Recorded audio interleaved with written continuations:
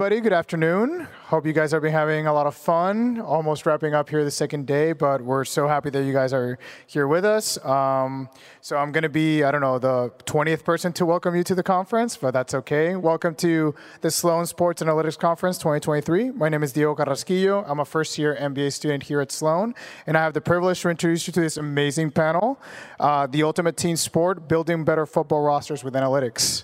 Our panelists today are Thomas Dimitroff, CEO of SumerSports, Jacqueline Davidson, she's the Senior Director of Football Research for the Tampa Bay Buccaneers, Kevin Demoff, COO of the LA Rams, and Steve Palazzolo, Head of Production for the Football Division at Pro Football Focus. Our panel will be moderated by Seth Walder, analytics writer for ESPN. So you guys are going to be in good hands today. Just some logistics. The panel's going to go for about 45 minutes, and then we're going to leave 10 minutes for questions. If you do want your questions submitted and read, please do so by submitting your questions via Twitter and using the hashtag #FootballAnalytics. Take it away, Seth. Sure, thank you.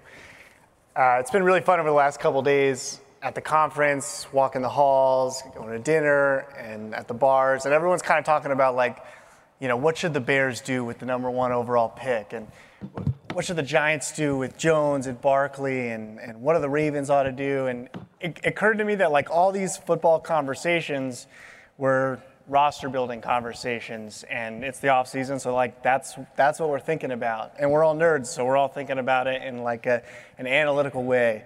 And it got me really fired up for this panel because those are interesting questions, but we got the experts right here. And so that's really cool, and I'm excited to be able to talk to all of you guys. I think before we get in, we're going to get into the football. We're going to talk positions and quarterbacks and all that. But I think it's important probably, or I hope so, to think about how organizationally do you set yourself up for success to be able to, before you make those decisions, how do you make sure you're getting all the best information? And so I think, Kevin, I'm going to tee you up first. That's okay. Awesome.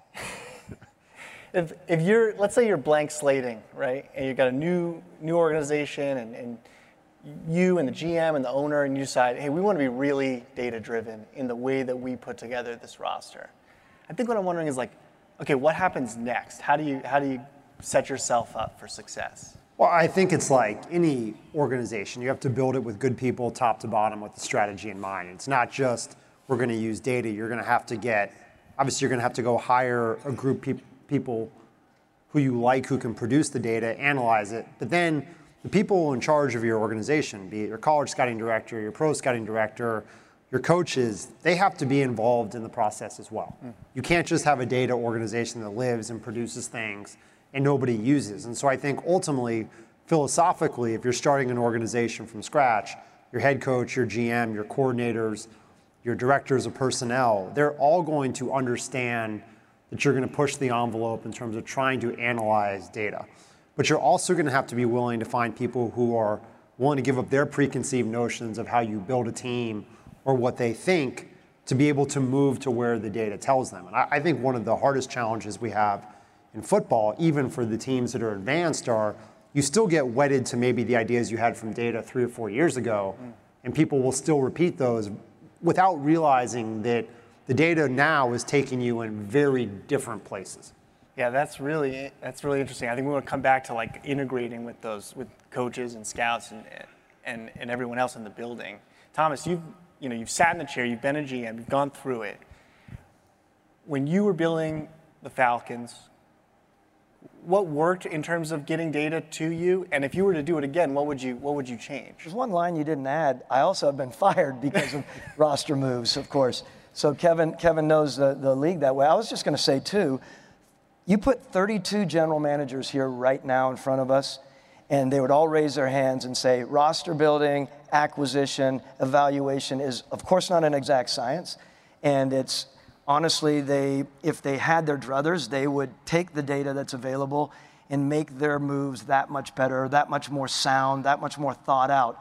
And that needs to be done. And I do believe, and I say this with all due respect to presidents in the league, I think, again, respectfully and humbly, I think there's a responsibility to the ownership and the president, GM, and the head coach to be open to utilizing the data that's out there, because I believe it's criminally underutilized. I might not have said that a few years ago, But now where I am, and I look back and I think there are so many mistakes made that I think the world is all of the oysters of all of the data people out there. It's going to be an amazing evolution in the league as Kevin and I are looking the next 5 years.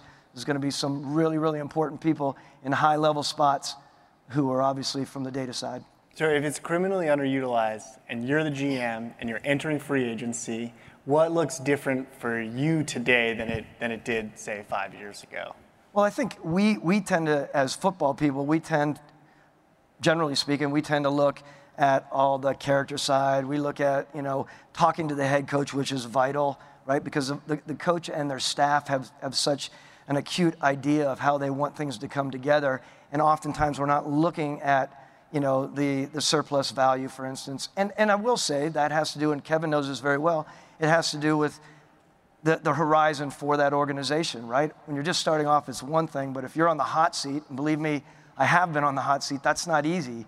And your frame of reference is nowhere near as long as it should be, right? So there's just, again, I think looking at what's out there right now on the data side of things and understanding that you don't necessarily need the best left offensive tackle in the world to win a Super Bowl. We know that. Many years ago, we thought we had to get all of our pillar positions in check, and that's not necessarily the case. That's interesting. Jackie, running the Bucs research group, I assume, correct me if I'm wrong, you got to sometimes sell this research. You got to show why it matters. What is the most effective way to do that? I think probably the most effective way is everyone wants someone who makes their jobs easier, but not necessarily who comes in with the idea that you know everything. So as long as you can show that you're answering a pertinent problem that is going to help a general manager make a decision that can aid a scout in terms of how they look at a player or who they're looking at, or help a coach make a decision, then showing that that's a benefit, I think that's the most effective way to communicate that information. That makes sense. Okay, so I want to transition and talk about literally football and starting from this place where, you guys are sitting in the chair. I think we all on the stage agree data is important when you're talking about roster building. So I like it. I'm hoping we can imagine, let's remove the constraints. You get to make the choice you want to make. And I think there's no place more critical than positional value for this conversation. It's so critical in the league. Here's where I want to start this, and I thought of this at 1 a.m. last night, so I haven't prepped these guys, but I'm just going to read you a list of positions in my scientifically ordered order of importance. This is just my take, and then I want to hear where I was wrong. So quarterback. Wrong. So far, we agree. Wide receiver, edge, corner, tackle, safety, defensive tackle, center, guard, tight end, linebacker, running back, special teams. Where were my errors? The bottom sounds right. The top sounds right. No, I think quarterback's a whole different world. When do we want to open up the quarterback discussion? Right, okay. Let's hold off on that for a second. I think the receiver being 2, I completely agree with. And I think the league finally caught on last year. I think we saw last year in the offseason, if you couldn't get elite quarterback, you went and got elite receiver, alpha receiver, who we've seen A.J. Brown, Tyreek Hill become force multipliers for their teams. And I think that in Jamar Chase versus Penei Sewell, when that big debate, my hometown, Cincinnati now, do the Bengals, who just had Joe Burrow hurt because of bad pass blocking, 10 years ago, they're drafting the left tackle. They're drafting the tackle over the receiver. But they drafted Jamar Chase, and he has transformed that offense. And so I think that top, at least I agree with, quarterback and receiver, and I think the league's starting to catch on to that. Do you guys agree that wide receiver is the most important non-quarterback position? No. No. Love it. Jack. Probably not. Okay. No, but I think to challenge Steve's point, and look, you can take 2022 as a sample size or others. Devontae Adams did not transform the Raiders. Agreed. Tyreek Hill made the Dolphins better. They didn't win a playoff game. We increased Cooper Kupp's pay. We didn't win a playoff game. right? And so I think you can start to look at the big deals for receivers last year, and I feel like I'm leaving someone out. I don't think that's an abstract. I think what was interesting about your question is positional value is based on your organization, your coaches, your schemes, and also where the league is headed. It's not, I don't think it's in theory of independent of what you run and how you do it. You know, an offensive line is going to be more important to some teams than it is going to be to others. And that may change based on the way you are. I think you could look at the Chiefs a few years ago when they didn't invest in the offensive line. They got lost in the Super Bowl. Jackie's got a ring because of it. Now they invest in the offensive line. They're not investing in receivers, right? So I think there's a lot of recency bias, but also how teams evolve that I think one of the things I always believe in football is you can't get wedded to this is most important. It is what is most important to your organization. Can I comment? Because Steve, in no way was I categorical about no. Because Julio Jones, I put my career on the line for a receiver. My God, how thoughtful was that or not? But I will say, I would say the DN. I'm a rush guy. I just believe that. Now, unfortunately, we messed up on 2 rushers. Look at Vic Beasley and look at Tack McKinley. We thought we were pulling together a team that was going to be special moving forward with the Falcons with that pick. I do believe that's so important. Kevin knows that, how important that position is. I get it. I love the receiver position, and yet I'm just thinking, and we learned from Bill Polian, right? Surround that quarterback with the right talent. And I think a young quarterback having the right talent around him has a great opportunity to achieve what he should be achieving. So, and I know we're talking about like a linear list, and it's clearly not that. And I view the positional value thing not necessarily as who we're going to pay the most, but I look at the list of which positions do I want strong or which positions do I not want weak. And I think that's where we want to rethink things as position units. So when I look at receivers, I look at the Bucs when they won. They didn't have there was no such thing as too many weapons. They got more weapons, more perimeter players to throw to. But you guys had a great group of pass catchers. So I look at it as the unit and what you want to be really strong and what you just don't want to be really weak. I think it's hard to Kevin's point about what you're doing within your organization. It's hard to make that list too without knowing how much each one of those units cost. Because we are dealing with a constrained environment where you can afford to be, you may identify places where you want to be strong or not as strong, but knowing how, the first 3 positions there in today's market is going to take up $90 to $100 million of your salary cap. So just in terms of thinking through it that way and knowing that, okay, I spend $20 million to $40 million here, this is $20 to $40 million that doesn't go to make the rest of that any better. So if there's an edge to be found, it's finding the value with the cost associated and the difference. I think so. I think when we, there was a panel talking about the how old Moneyball is, 20 years now? It started with that idea, right? That we're trying to find things that other people are undervaluing. We're paying for on-base percentage when everyone else is paying for home run production and things of that nature. So I think especially with, we've seen salaries explode all over the board from, we got tackles, our highest paid guards, our highest paid D tackles, highest paid D ends, everybody's making 20 plus million. And even though the cap is steadily increasing, so is everything else. Like our operating in-season costs increase. So where can you find that edge to say, you know what, at this juncture, before we all copy each other, the league is undervaluing this. Let's try to find that and maximize it. Yeah, I think that's the answer to Steve's question, right? Like, receiver is valuable, but last year the top receivers jumped 7 to 8 million at the top, right? The league is such a copycat league, it jumps. Is that still positional value? And I think to Jackie's point, people always talk about football analytics being somewhat behind, I think, when they talk about maybe the game.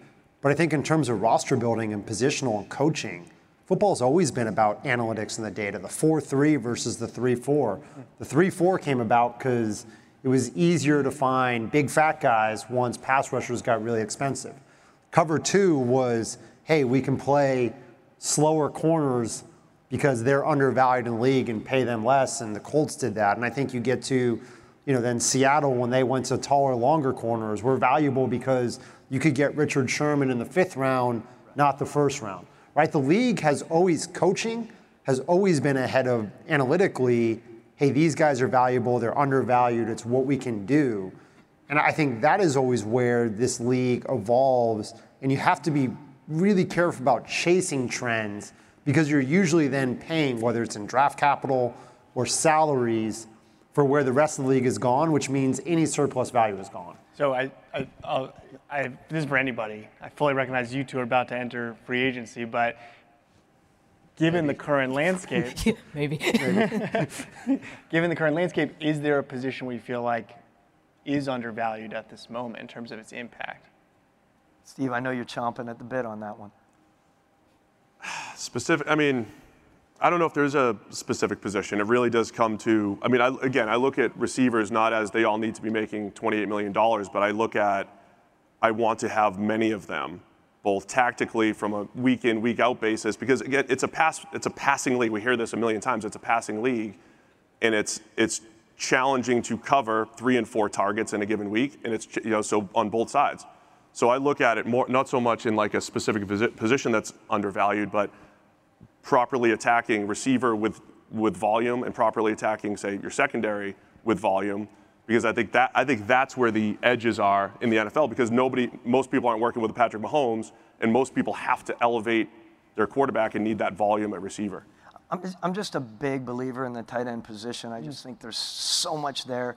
With Matt Ryan, when we ended up acquiring Tony Gonzalez as a free agent for us back in 2009, when he was in his infant stages as a quarterback, it was such a high percentage shot. We see it. We see some of the best athletes out there are amazing at that position. If I might very quickly, you're talking about the value. Forever in the NFL, when we've been scouting and we've been working through our metric trees, we have not truly weighted the positions as you're talking about. Not weighted the positions, but we also within the positions and within the specific metric trees, so let's just say there's 10 metrics for the receiver, we've just randomly, generally speaking, some teams are probably more advanced, we just attach a number and then we move on, and that number churns out a 65 grade hypothetically, and we move on. But we're literally not weighting the difference between athleticism and agility or ball skills. And there's so much more to dig into. This comes back to data. This comes back to, it's at the very base level in the organization and evaluating players. If your GM is allowing the scouting staff to continue to randomly attach numbers, then I think we've become so subjective. And I think the move forward into the future in this league is about really trying to hone in on what's objective, what we can take care of, and in the subjective areas, really trying to figure out how we can bridge the gap somewhat. I'm glad you brought up that process. That's kind of what I want to ask about next, which is when we think about positional value and for your team, like Kevin said, it might be team dependent on what matters most to you. But where in the process, let's take the draft, for example, where in the process are you putting that input in? Are the scouts looking at running backs differently than defensive ends, or does that come after, or does that come in the board level, or is it on draft day where you're adjusting? I'm curious how these organizations operate. I have strong feelings about it, but I want to dominate the conversation from a scouting standpoint. I'd love to. Well, Kevin, when's the last time you had any picks? So. I think before this conference started, 2005. Well, somebody had to take the shot, right? Yeah. I mean, I've been wondering the same question, right? Like, do you put a draft board together?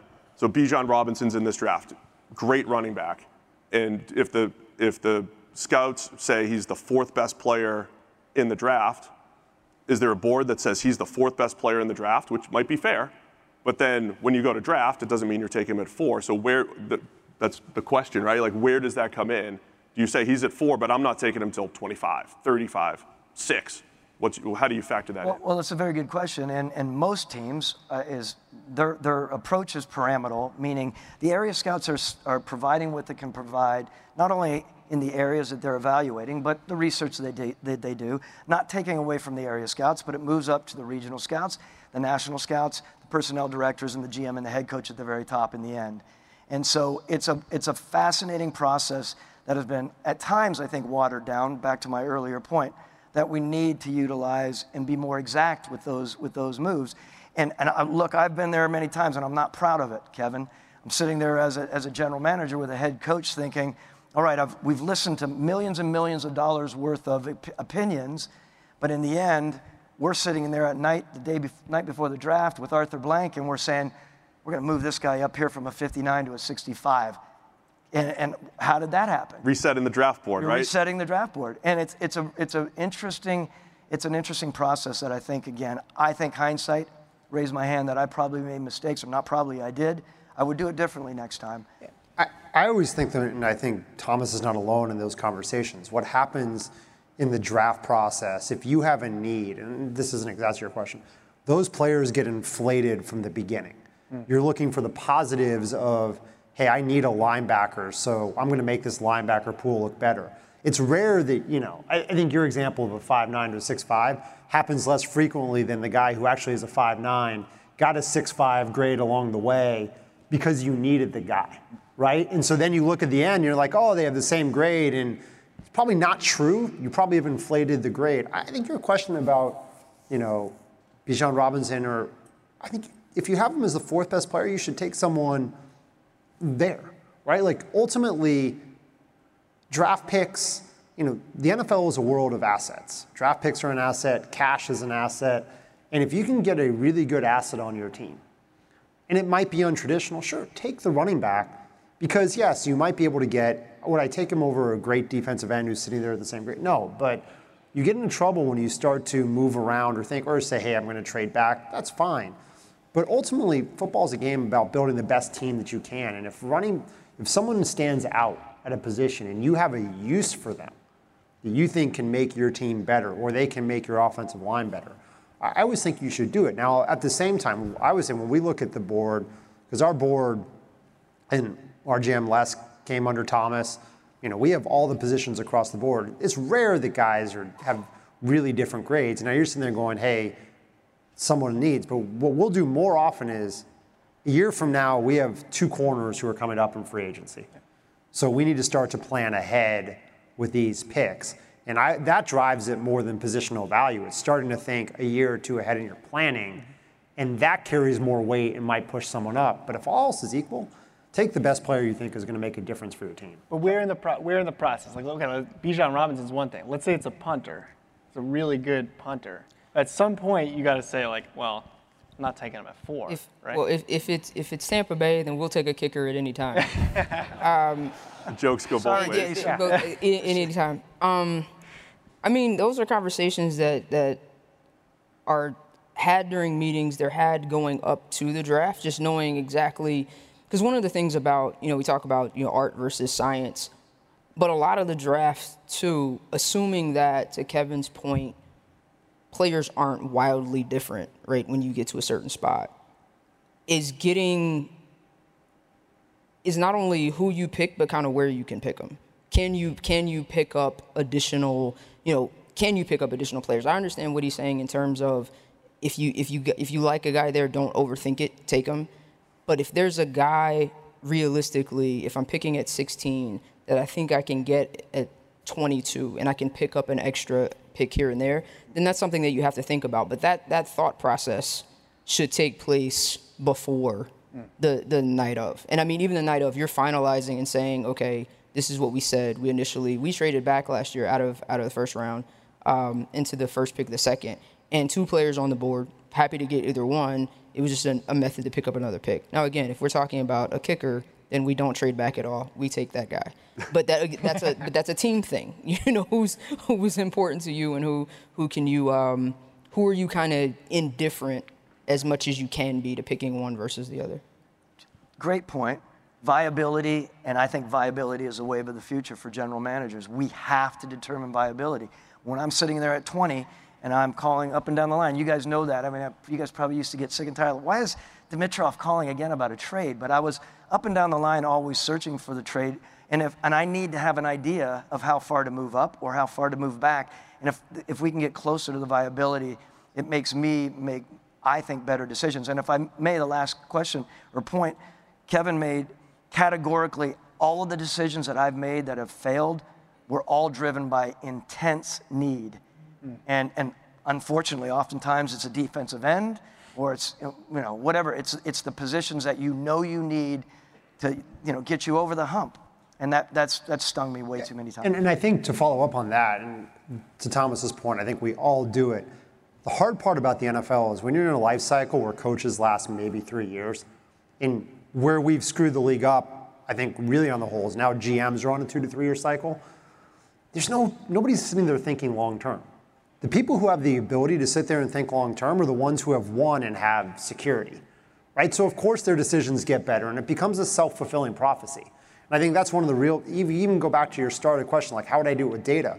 One of the reasons we're having more success now at the Rams, last year aside, is because now on this program, we have 5-6 years of data that we've collected, that we've drafted off of, that we've seen, okay, these players succeed, these players don't with this data. Like our data gets better and better, it gets more refined because we've had the luxury of having the same head coach and GM now for 7 years.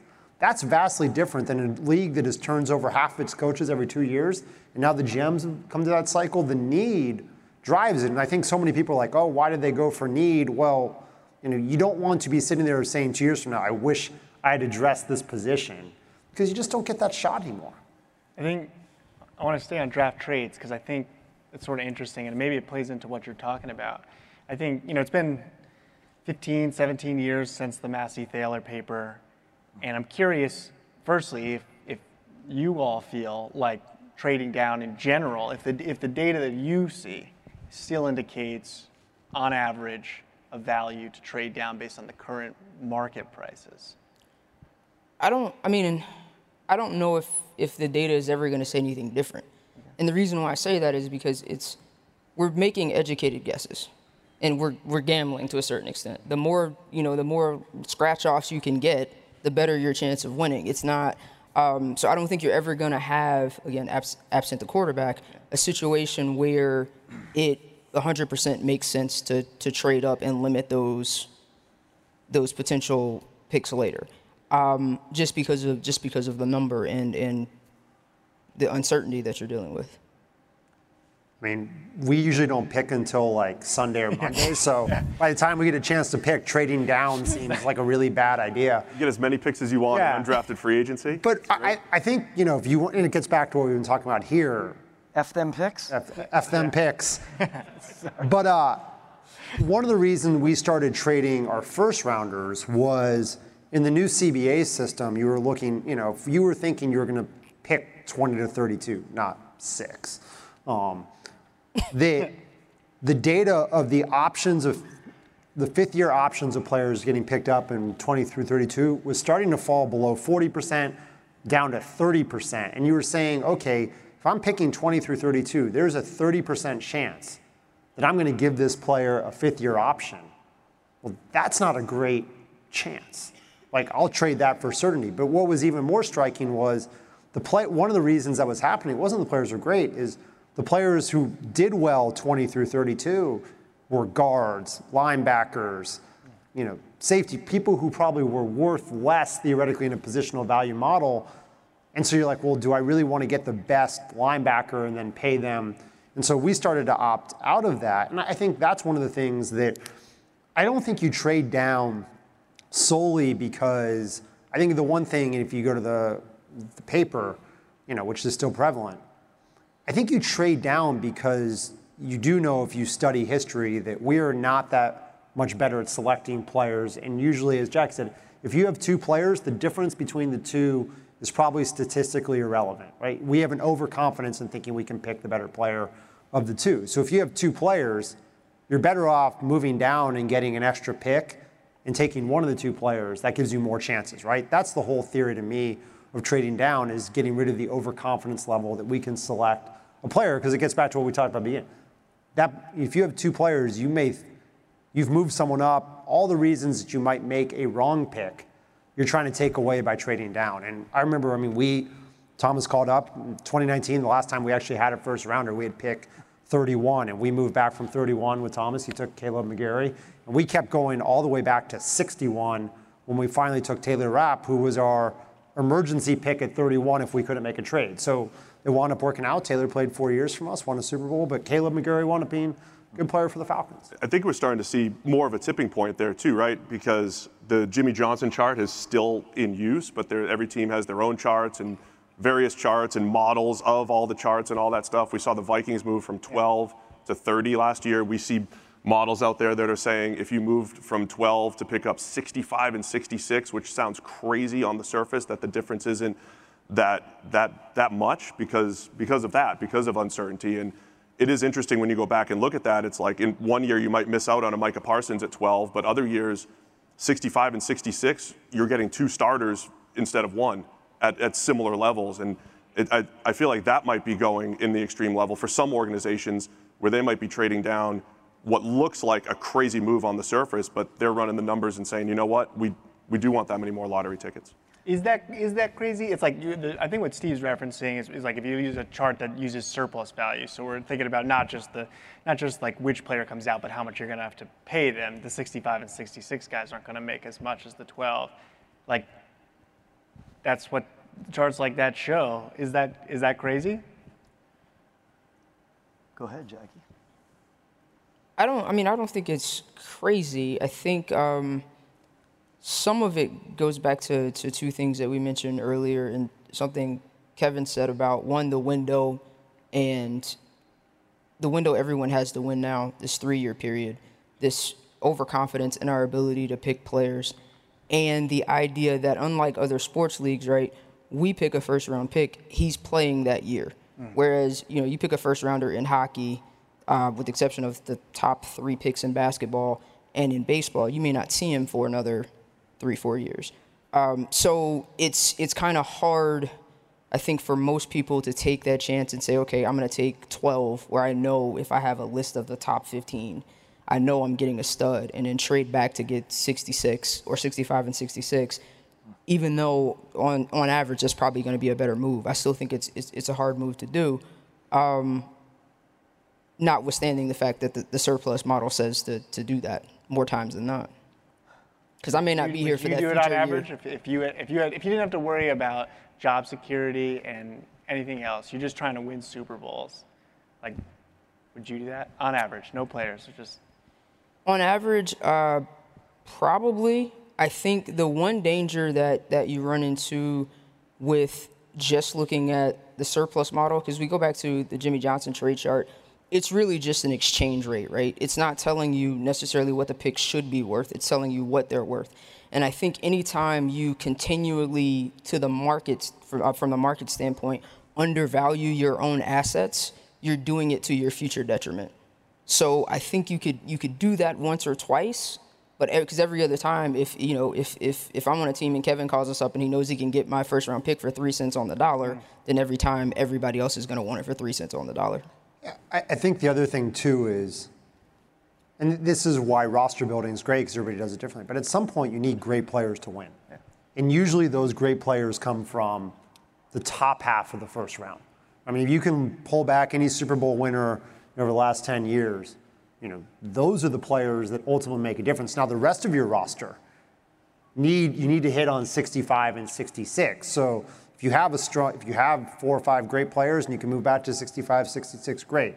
If you're at the beginning of your process and you need more players to fill out your roster, but at some point the unique thing in football, and I can't speak for other sports, is ultimately you need that one person who's going to tilt the field and be a difference maker for you. And if you're sitting there and you need that player and there's a defensive end, a corner, a receiver, a tight end, you need to sit there at 12 and take them because 65 and 66 may help you over the long term, but they may be, a backup, a nickel corner, ultimately who becomes a starter. That's really good long term, but they may not be the player who makes the ultimate difference in the Super Bowl. For edification purposes, the Jimmy Johnson trade chart, I had called many, many teams over the last 6 or 7 years, and we've made this interesting adjustment, right? Responsible teams are taking Jimmy Johnson. They're adding 2, 3, or 4 more charts within their algorithm, however they're presenting it, and now they're that much more educated when they make their choice. We made choices off of Jimmy Johnson. I mean, I am, again, those first 5 years of my career, making like haphazard decisions off of something that we know was completely antiquated. No offense to him, but that's what we were using. And you'd call a team up, and they'd say, we have our own chart.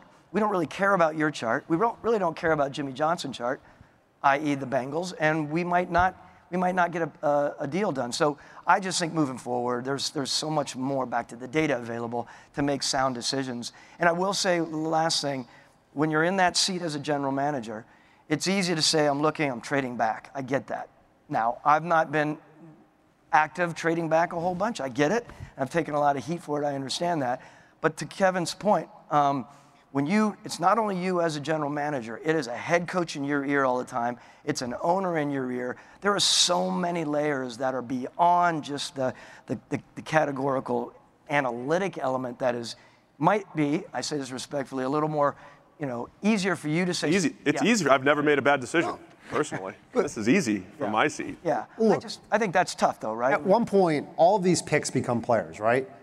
I mean, we could ask the audience, can anybody name who Cleveland got for the picks for Julio Jones? Yeah.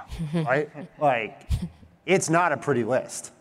And that's not a knock just on Cleveland. Like, when you look back on a lot of trades, they're not as exciting in hindsight as the surface value, becomes. And I think one of the things that's interesting about what Thomas said, though, true, like when you're on the clock, and Jackie knows this, when people are calling for trades, you'd be like, well, I've got the Steve chart and so-and-so is the Jack chart. You're like, I don't care. Like, we have 30 seconds to make a deal.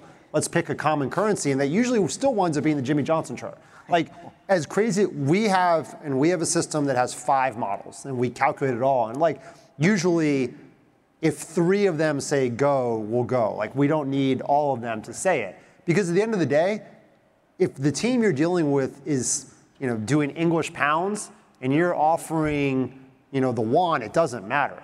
You all have to come up with the same currency. And that is, I think, where people value it differently. And I do think you have to have enough confidence as a team to not care once you make the trade how people evaluate it just based on math, because you may be doing different math than them. Real quick, Thomas, you go back in time, you still trading up for Julio Jones? Would I still trade up for Julio Jones? I would still trade up for Julio Jones. You mean you don't want Brandon Whedon? But it's a good question. It comes to me all the time, and people often ask, would you have gotten fired, that many years later if you had not taken Julio Jones? And I think that's kind of, it's a little misleading. Maybe we would have had an opportunity. He had one of the best catches in the history of the world, but we just didn't run. Yeah. My God, sorry. What am I supposed to talk about? 16. It's a long time ago. It's okay, I get it. Yeah. Okay, I want to shift gears just a little bit. Steve, I know you're passionate about this idea of thinking probabilistically in terms of roster building. You're GM, Steve, now. Oh boy. Congratulations, you've ascended. Now I can make some bad moves. What's the one thing that you're doing, especially if it's contrarian that teams don't do? What's the one thing you're doing that you think is putting that into action, thinking probabilistically about roster building? So I want to bring up the QB idea, because without sitting in the seat, it's challenging, right? You talk about the human elements and all that stuff. So the Bears are sitting here with an option, right, to either take Justin Fields, who had the makings of being a star last year, but Bryce Young's on the board or another quarterback's on the board. Until you have your guy, until I have my guy, do I just keep drafting quarterbacks? And we hear a lot of the NBA panels, you talk about the NBA, and it's like, I have to do everything I can to get a superstar, right? I'm either maneuvering in the draft to go get a superstar, or I'm creating an environment where a superstar wants to come to me. Should we treat quarterbacks like that in the NFL? Where it seems like right now in the NFL, it's not that tough to find a starter, right? There was a point in the NFL it was tough to find a starter. And that's why you saw anybody who was good in the preseason getting traded for, like, he's my starter. There's probably 30 starting caliber quarterbacks, but there's only 5, 6, 8 that you really want to win with. Do you literally draft a quarterback? Would I literally draft a quarterback in the first round? I have to get in the seat to figure this out. In the first round every single year, or if I'm the Bears, do I draft Bryce Young and keep Justin Fields and just let them figure it out? I think that's something that the NFL might need to consider. Or is it so crazy because it is tough to have 2 quarterbacks, 3 quarterbacks, and actually work through that with the media, the fans, in the locker room? So I might do that. I want to hear what the dynamic is and why that sounds crazy, though. Jackie, you want to take it? Sure. You going to do this year?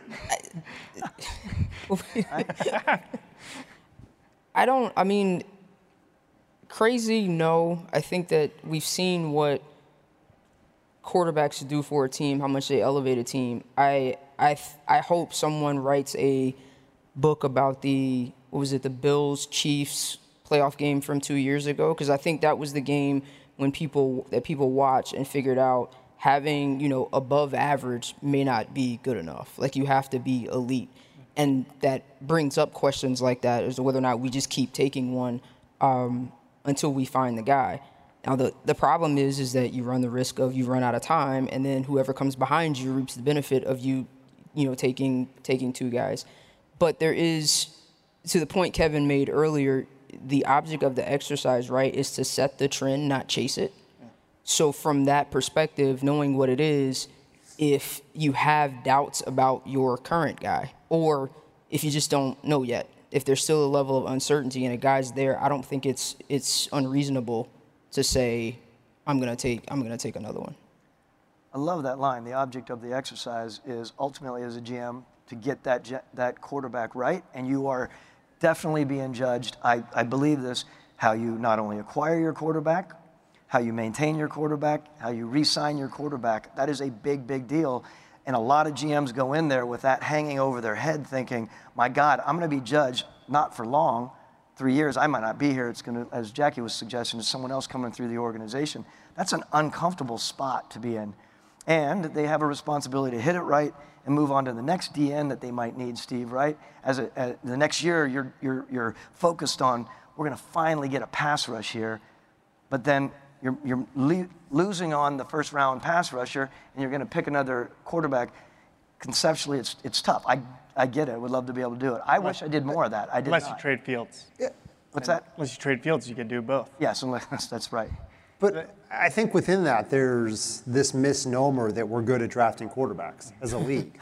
Well, that's right? why you're doing this, because you're not. Sure, but you can get to the same point. I'm pretty sure, and someone can check me on this, Jared Goff was the first #1 overall pick to make a Super Bowl in a really long time. And I think if you look back, there was like none of the #1 picks at quarterback from 2009 through 2018 went to a Super Bowl like with their team or still with their team. I mean, it's a really, when you look at it, all those players got traded.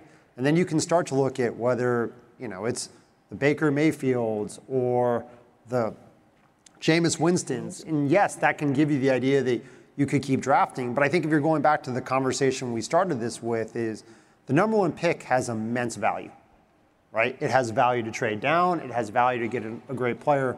And unlike other players, unlike the NBA, you can't field two quarterbacks, right? You can take a second. In the NBA, you can be like, well, we're going to go for their star, but you can find a way to put two players on the floor at the same time. And so the chance, to me, the narrow band you have of trying to improve a quarterback, is that worth it probabilistically over the certainty you would get from drafting another surefire high-level starter or trading down and getting 2 or 3 high-level starters? Sure, if you're going to get Andrew Luck or Joe Burrow, yes. But, and I think back to, and this is, Rand Carthon, who worked with us, and I worked with Thomas, was up at the podium in Indianapolis, and he said, and he made an offhanded joke, which I thought was great. The Golden State Warriors are great in September, October, but you need to run the ball and play defense to win in the end. And I think there's some adages that are true, and people are like, oh, but Patrick Mahomes won the Super Bowl. Well, Patrick Mahomes wasn't the #1 pick. Should have been. Let's agree he should have been. When Patrick Mahomes was 10th. He was the 3rd quarterback, I think, taken in that draft. I mean, Mitch Trubisky was still the first quarterback taken in that draft. And then Jalen Hurts was a 2nd rounder. And then, there are all kinds of ways. We all get enamored with the #1 QB. And I've had Sam Bradford, and I've had Jared Goff and Matthew Stafford. But at the end of the day, successful QBs come from everywhere in the draft. And so I think to me, the question is not whether you would draft Bryce Young. It depends on really whether you think Bryce Young can be a top 5 player. It's should you be drafting a quarterback every year and invest in that position, which I do think is a different question than whether you would double down at the top. I have a galaxy brain question that I have to ask you, which is given you what you said, which is we're not very good at drafting quarterbacks, and what Jackie said, which is you got to have an elite one. Or I think, would you agree, if you don't, everything else on the roster's got to be excellent. So given that, scale of 1 to 10, how absurd would it be to trade Justin Fields and trade the #1 overall pick, move to 2 or 4 and take Stroud or Levis or somebody else, saying we're not that good at picking these quarterbacks, so let's get 1 and like 3 or 4 first-round picks?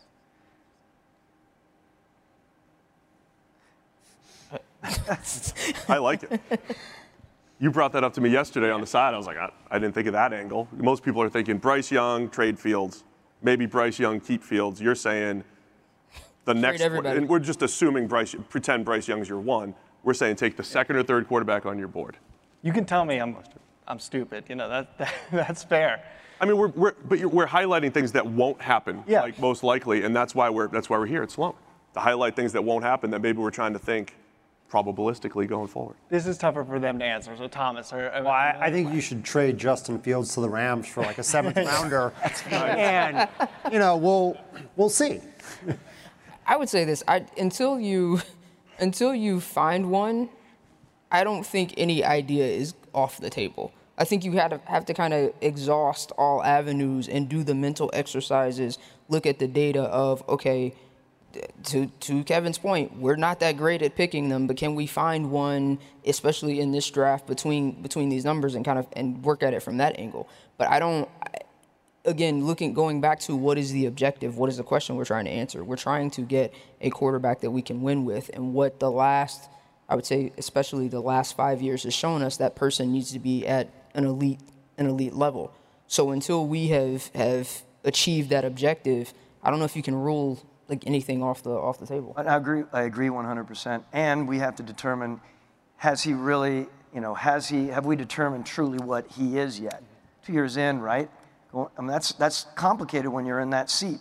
Do you really make that next move? I mean, obviously it's not on him, right? I mean, it's on Ryan Pace. Love Ryan, but I mean, it's, Ryan Poles is not, he's not worried about that, right? So anyway, I do think it's a great question that you bring up. I personally would think you have to stay there and you have to hang with your quarterback for another year, and at least to make sure where he is and where he's developing. That's why it's fun, though, right? Because we don't know the right answer, right? I want to go back to the Browns thing, though, right? Because I loved Baker Mayfield coming out. Loved it, right? So he goes #1 overall. They also had the 4th pick that year. So even if you loved Baker Mayfield, what if you, instead of taking Denzel Ward, a very good corner, you took Josh Allen? And you said, I love Baker Mayfield. I don't love Josh Allen. I didn't love Josh Allen. Josh Allen's a superstar. So that's the type of thought process. How crazy would it be for Cleveland? Because the thing that would keep me back is, can you actually get a read? Can you actually figure out which guy it is? Can you get enough reps?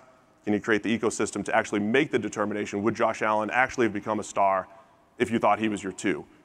But Cleveland had to make a drastic move at quarterback last year because they missed on Baker Mayfield, and they have a nice corner in Denzel Ward. But what if they had taken Josh Allen at 4, hypothetically? That's the type of process we're talking about, an extreme view until you get your quarterback. I mean, people forget how much Washington and Mike Shanahan and Bruce Allen got ripped for drafting RG3 and then drafting Kirk Cousins in the fourth round. Yeah. Right? I mean, and people thought they were insane for doing that, and it turned out to be a very wise decision. This is not always a GM's move, though. It's a GM. You better have the right coach in place. Not only you need the right coordinator, you need the right head coach with a great relationship with the head coach. That is vital. You can't just put it on the selection process. You have to make sure that you have the creativity to have the right people around them, have the right system to help them develop. I look back when we had Matt Ryan. I mean, we could have killed Matt Ryan out the gate. Luckily, we had Michael Turner. If anyone even remembers who Michael Turner was, that was important for us to have a runner to take the pressure off of Matt. And I think that's important for an organization to understand the coach. One last conversation shift here. I'd love to, in a league where you can roll over cap space from year to year or sort of do the inverse, restructure to borrow from the future, I'm curious everyone's thoughts on essentially asset management within seasons. Like, is it best to concentrate, take from the future or from the past and try and push everything into a short winning window? Or Are you trying to like maintain at a level for a long time? I realize we have 2 Super Bowl winning teams here. You know, I think we're out of time. We good? Are you in the window? You want to talk about the window? Are you in the window? Look, I think one of the great misnomers of the NFL is that, there is this mythical way to stay good for a very long time. And I don't say that to justify what we did. And one of my only pet peeve when people talk about the Rams, they're like, oh, you guys went all in 2021 to win a Super Bowl. That is true. But over the 5-year period from 17 through 21, we were the best team in the NFC. We had the most wins. We won 3 divisions. We went to 2 Super Bowls. We had a really good 5-year run. And last year we had some struggles. I would take that 5-year run every time. But we look at, Green Bay has had 2 Hall of Fame quarterbacks in Brett Favre and Aaron Rodgers, and I think they've been to 2 Super Bowls in the past 25 years. I mean, Thomas's rivals, Sean Payton, Drew Brees, that's as good of a combination as you can get. 1 Super Bowl, right? I think of some of the best run organizations, the Ravens, 2 Super Bowls in 20 years. Like, it is really hard to make a Super Bowl. Even this year, I think when you looked at the final 4 teams, whether it was San Francisco and Philadelphia and Cincinnati and Kansas City, all of them were worthy of winning the Super Bowl this year. They were really good teams, probably the best teams all year. Only 1 team won it. So I am of the belief, and I don't just say it because we did, I think if you're close, you've got to go for it because ultimately that's what your fans want, that's what you do. I think but where you have to be smart is understanding, are you actually a player or 2 away, or are you talking yourself into whether you're a player or 2 away? And when we traded for Von Miller, I think we looked at it and said, okay, we truly think we're 7-1. We think an elite pass rusher can put us over the top. But we've been in other places where, this year when we were 3-3 and still in the window, I think there was a lot more trepidation of like, are we 1 player away? Should we not? And we actually stood pat and didn't make a trade. But the goal of this is to win. And I ultimately think that people imagine that there are these mythical teams, and Thomas and the Patriots, I think, skewed everybody to think that you can do what the Patriots did, right? But ultimately, and you're seeing a little with the Chiefs and Mahomes now, if you have a great quarterback, you can have an extended window. If you don't have a great quarterback, I do think you're trying to maximize your roster the best way you can to go compete, at a different level. We have a few minutes left. We're going to move to questions from the audience here. So one question here is it easier to develop a stronger roster by drafting talent or trading for talent, and which option is most cost effective? I think we know what Kevin thought like 5 years ago and what the Rams have done, but I'm curious why everyone thinks like at this point what's true. Look, it is fun. The FM picks motto is funny. I think we've also had the 4th or 5th most draft picks in the past 5 years, right? Because we haven't had ones. And at one point in our 2021 season, we had 16 players who had been 2nd or 3rd round picks in the previous 3 or 4 years. So we had traded down, we'd accumulated that. We have a lot of back end picks. I think it just depends on your team. You need, in our model, top heavy, you need a lot of players on the roster who are under contract on rookie deals. So you need a lot of back end picks, and hopefully you hit that. But I think if you're a team that's in a position in striking distance and maybe you've been close, I think of a team like Buffalo maybe this year. I might view it differently. Well, I think forever doing what Les did, and I have a great deal of respect for Les, and I love his maverick approach. I do, and I laud him all the time. That's difficult to do, but Les's comments to me had to do with there was less precariousness when you know who you're bringing into your organization, good and bad. You could bring someone in who falls asleep in the meeting all the time, blah, blah, blah, blah, but he's excellent when he's on the field. His point to me was, Thomas, we just need to know that we don't get all tied up and worried about it when that kid falls asleep, in the meeting room, but he's going to show on the field. I'm a big believer, of course, like most of us who came through the college ranks, you draft, and you supplement with free agency. It's very different because now we realize we can be creative like Les, take a lot of heat doing it, of course, but look what he did. He got to the Super Bowl and he did things. And there's a lot of people out there right now running football teams who are on the edge of their seat wondering about that, if they can get away with it. It is a not-for-long league. I keep saying that. We all know that, but even more now. And Kevin knows this. These aren't million-dollar jobs anymore. I'm talking about the GM jobs. It's now they want to parlay it into 2, 3, and 4 contracts. There's a lot of money on the table for these guys. It used to be $1 million. It may now be $6 million. I know you hate to hear that when you're talking budget, Kevin, but there's a lot there for those GMs, right? That's why Steve's going to come for cheap. I'll do it for cheap. Yeah. I mean, cheap-ish. Cheap-ish. Cheap-ish. I mean, it's still built through the draft, right? But you guys still built through the draft. You still had to hit on starting linebackers and safeties, but having Jalen Ramsey and knowing what you're getting, it's a combination. It's a combination. You guys knew how to pull those levers because it can't just be one thing or the other. And I mean, but trading is building through the draft. Like, one of the things they recognized was the value of draft picks to the other 31 teams. Yes. So even if they're not your picks, you're still trading those assets for players that are known commodities. So it's really, two sides of the same coin. Yeah, and I think it gets to the point, like you go back to the Taylor-Massey scale. That was under the old CBA, right? That needed to get updated for the new CBA. And I think in the new CBA, there was an overcorrection to overvaluing top picks. And that was something we took advantage when we started trading for veterans. I think known commodities you had watched play in the NFL, you knew how they'd fit in your system, and you could supplement them. Now the league has shifted towards everybody's willing to trade picks. I think, we used to believe there was an inefficiency in trading for veteran players, that they were undervalued as a whole. I think the league has overcorrected that. And whether you like, our Matthew Stafford trade, Matthew Stafford went for basically 50% of what Russell Wilson went for the next year.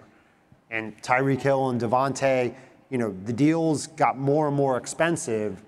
Now that that's happening, maybe the correction is going to go back the other way now. Maybe it's first picks are undervalued. That's the way this league swings all the time. It's a related question.